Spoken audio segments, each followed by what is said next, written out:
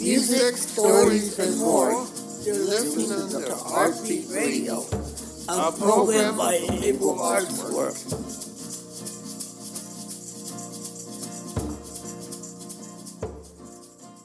Welcome. This is Heartbeat Radio. This is part 2 of our interview with Justin. Justin is a chef, a media producer, an entrepreneur, eater, traveler, and teacher. Thanks for listening. In part 2, we dive into some more social media-based questions. Let's jump right in and hear what Justin had to share with us. What is your favorite YouTube video you've made? It's probably one of my early. So there's metrics by which to judge that, right? There's like my favorite video of seeing it do well with a lot of views. I don't really like that judgment because I think any creative, whether it's a musician or an artist, they will often say that they didn't know that their best selling piece was going to be that. It just ended up being like the one that was the second one on the album. So it got played more than other ones, or, it got chosen to be part of an ad campaign. And so it got the most eyeballs on it. So I don't like those metrics to kind of evaluate success. I have a video that I made that was inspired by basically what I would do as a favor for friends in college, which was, hey, I'm trying to get my externship. Remember, like, my story of how my education went. I'm trying to get my externship. How do I write this email to the restaurant? And so people would send me their emails to proofread and kind of like add a little bit of jazzy language or whatever, or be more professional, or, make it more likely that they're going to get this job. And then I would send it back to them. That's what I would do in college. And so when I was starting my channel and I was so focused on helping professional chefs early on in their career, I was like, hey, what if I just made a video that was like doing this? I created like a template. You could plug in the information that you wanted to send this information. And the messages I get from people of like, you helped me get my stage, which is like a working interview, or you helped me get my next job, like that. I love those messages. Like those are the real ones that hit, and that they don't show in my YouTube dashboard analytics. Like I can't see how many people actually got value from this content, but those are the ones where it's just like I really helped someone go from here to here, from 0 to 1, from A to B, wherever they're going. And so, and I can tell because I see the amount of people downloading, and then I also see the DMs that come through. Now, there's other feedback that you get of like, my restaurant loves this recipe, or, I love this piece of this podcast that you did.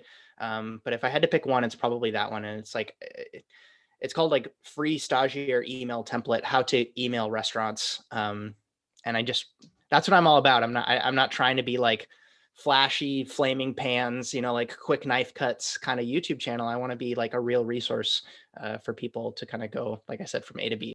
Since you are a fellow podcaster, we talked about your podcast, The Emulsion. Do you have any podcasting tips for us? I think sticking to the anecdote that if you're trying to please everyone, you will, by its very nature, please nobody. I think that too many people get caught with thinking, so in my example, right, I'm a chef, I should have a food podcast.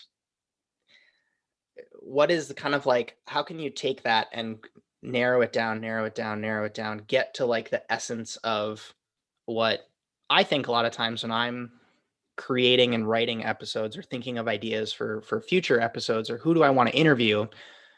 I think of like, I have, just by doing this for a while, I have like the 10 to 50 people that I know this podcast is made for. And it is the kind of like young, hungry, ambitious person who is into food. They're just starting their journey. They probably have in their mind that they want a restaurant somewhere down the line. It's basically who I was when I moved to New York from Wisconsin. I wanted to cook at a very high level, but there's a lot of like misinformation going around. There's a lot of chefs who just say like, there's no good help these days. Good cooks are hard to find. And so how can I put out a piece of content that is for that person? And so for you guys, if the topic, the big kind of like header that you need to tag on the website when they say, what type of podcast are you producing? And it's music, how deep can you go? Like how narrowed, and in business terms, they call it like a customer avatar, like who is the ideal person? What can you say about them? How old are they? Where did they grow up? What are their ambitions? How much money do they make? Like, what's their background? What are they interested in?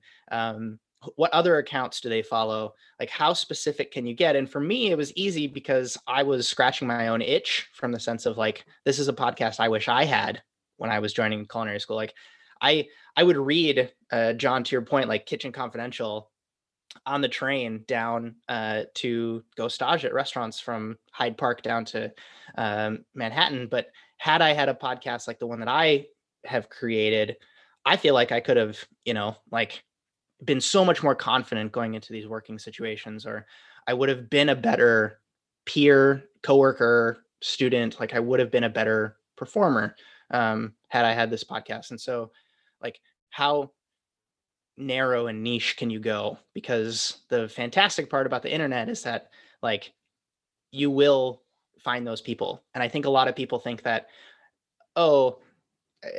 this combination of two things is too weird. But a lot of times, it's just not the case. There's so many other people who have the same combination of interests that you have. And we can get into more about like publishing or identifying who that audience is, but like really figuring out, as Seth Godin would say, who is this for? It's a really good question to ask yourselves. And this has to map with your goals, right? Like, do you want a massive audience? Maybe you do need to do a little bit more like pop culture-y kind of things that are already being talked about and trending. But if you have different goals, just make sure that don't get sucked into thinking that you have to be something you're not. I guess that's what I would suggest. What is your favorite part of creating a newsletter? It allows me to justify the amount of like content outside of food and stuff that I consume, right? So I read a lot about like psychology and ancient philosophy and business and entrepreneurship and media production. And I was really guilty about it for a long time. Like I was like, I should be, to your point, watching more cooking shows. I should be kind of like analyzing other people's content and how they shoot their food and how they take photos of their food and how they talk about products and gear reviews and stuff like that. But what I've really come into my own with is understanding or applauding and championing the fact that I'm a really good shepherd for this information. So I can go out, find these things that apply to me and my circle, my peers, my sphere, and share them. And how does this apply to us, to chefs? And so the newsletter is a great way to do that because it's a digestible kind of way to send out that information. Not just like I'm on a bunch of newsletters where people send me information on new gear that's come out, or this fancy blender is on sale now, and so I'll include stuff like that where I feel like it makes sense, but it's almost like you're trusting me to be a curator of information. And again, because my mindset around progressing and achieving your goals is so like there, and people trust me for that, I feel like that gives me the ability to bring things to people's attention that I think would help them get closer to where they want to be. And so that's probably my favorite part. It just like, I don't feel guilty about reading a book by Peter Thiel or Ryan Holiday or any of these authors that I really, really get value from, because I know that yes, there might be 300 pages in this book, but there's going to be a paragraph in here that I can share with the newsletter that's going to help them trust me more, bring value to them. And so that's kind of, those are kind of how I think about the newsletter, and just helps me nerd out with people. Like I don't have a big kitchen team or a lot of people. It's really funny the way that our company is structured right now too, because my business partner is a woman, And then the other 4 people on staff we have are also all women right now. And so, and because of the pandemic, like I can't talk about my guy things. Like I can't, and I live with my wife. So it's like, I can't talk about video games with anybody, but I can leave it in the newsletter and I can talk about video games with them, or this new knife that I bought. And so it's just kind of a funny like outlet for me too at the same time. So yeah. Love Ryan Holiday too. Yeah, he's the best. Another dream podcast guest, I suppose. That'd be great. He probably would. I don't. Yeah, so I have this. It's a secondary brand that I want to launch in the future, and I want to call it the Stoic Chef.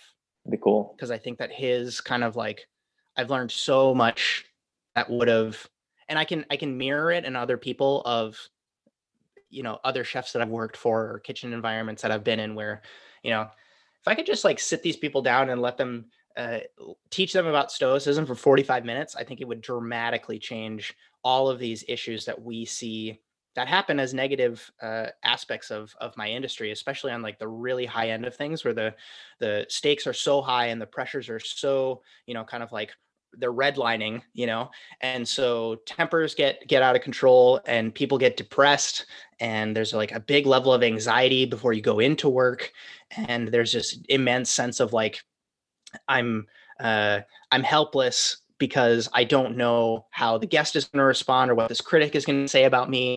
And so there's a lot of his principles that I, again, use the shepherd analogy. Like I want to take that information, distill it in a way that makes sense and is digestible for chefs, and then present it in a way that, if I could send out a weekly Stoic Chef newsletter every week and give them information on how to like keep a cooler head, focus on what you can control, all of those things, I think that would, I know it's going to be great. I just need to find time in my busy schedule to write it. So I heard you, Justin, mention the newsletter. How long does this newsletter come out? Every Friday. So it comes out every single Friday. Every Friday? Yep. Any last words of advice you'd like to leave with us? No, I mean, if this is something that is a big goal for you guys in 2021, just keep this ethos. This is a fun interview format where, there's you send the guest a ton of questions, and it's actually nicer as a guest to get more questions than that are going to be asked, because I mean, for me, I went into this like, oh, I wonder which ones we're going to have time for. And so then I don't overthink it from a guest perspective. And then it just kind of allows you to dictate the flow as far as like, we're going to bounce from here, but then you mentioned this, so then let's talk about this part. And, I'm sure you're going to have a big breadth of creatives that you get a chance to speak with, but yeah, this is really, really fun. And I know you guys are going to kill it. So keep me posted. Thank you so much, Justin, for chatting with us. We hope we can have you back on that podcast soon. Anytime. Bye, Justin. Right. Thank you very much for listening to part 2 of this interview. Be sure to check out Justin Connor on social media and listen to his podcast, The Emulsion. Thank you for listening to this stimulating podcast. I hope you enjoyed this installment of Heartbeat Radio. For more information, please go to our website, ableartwork.org. Thank you for listening and tune in next time.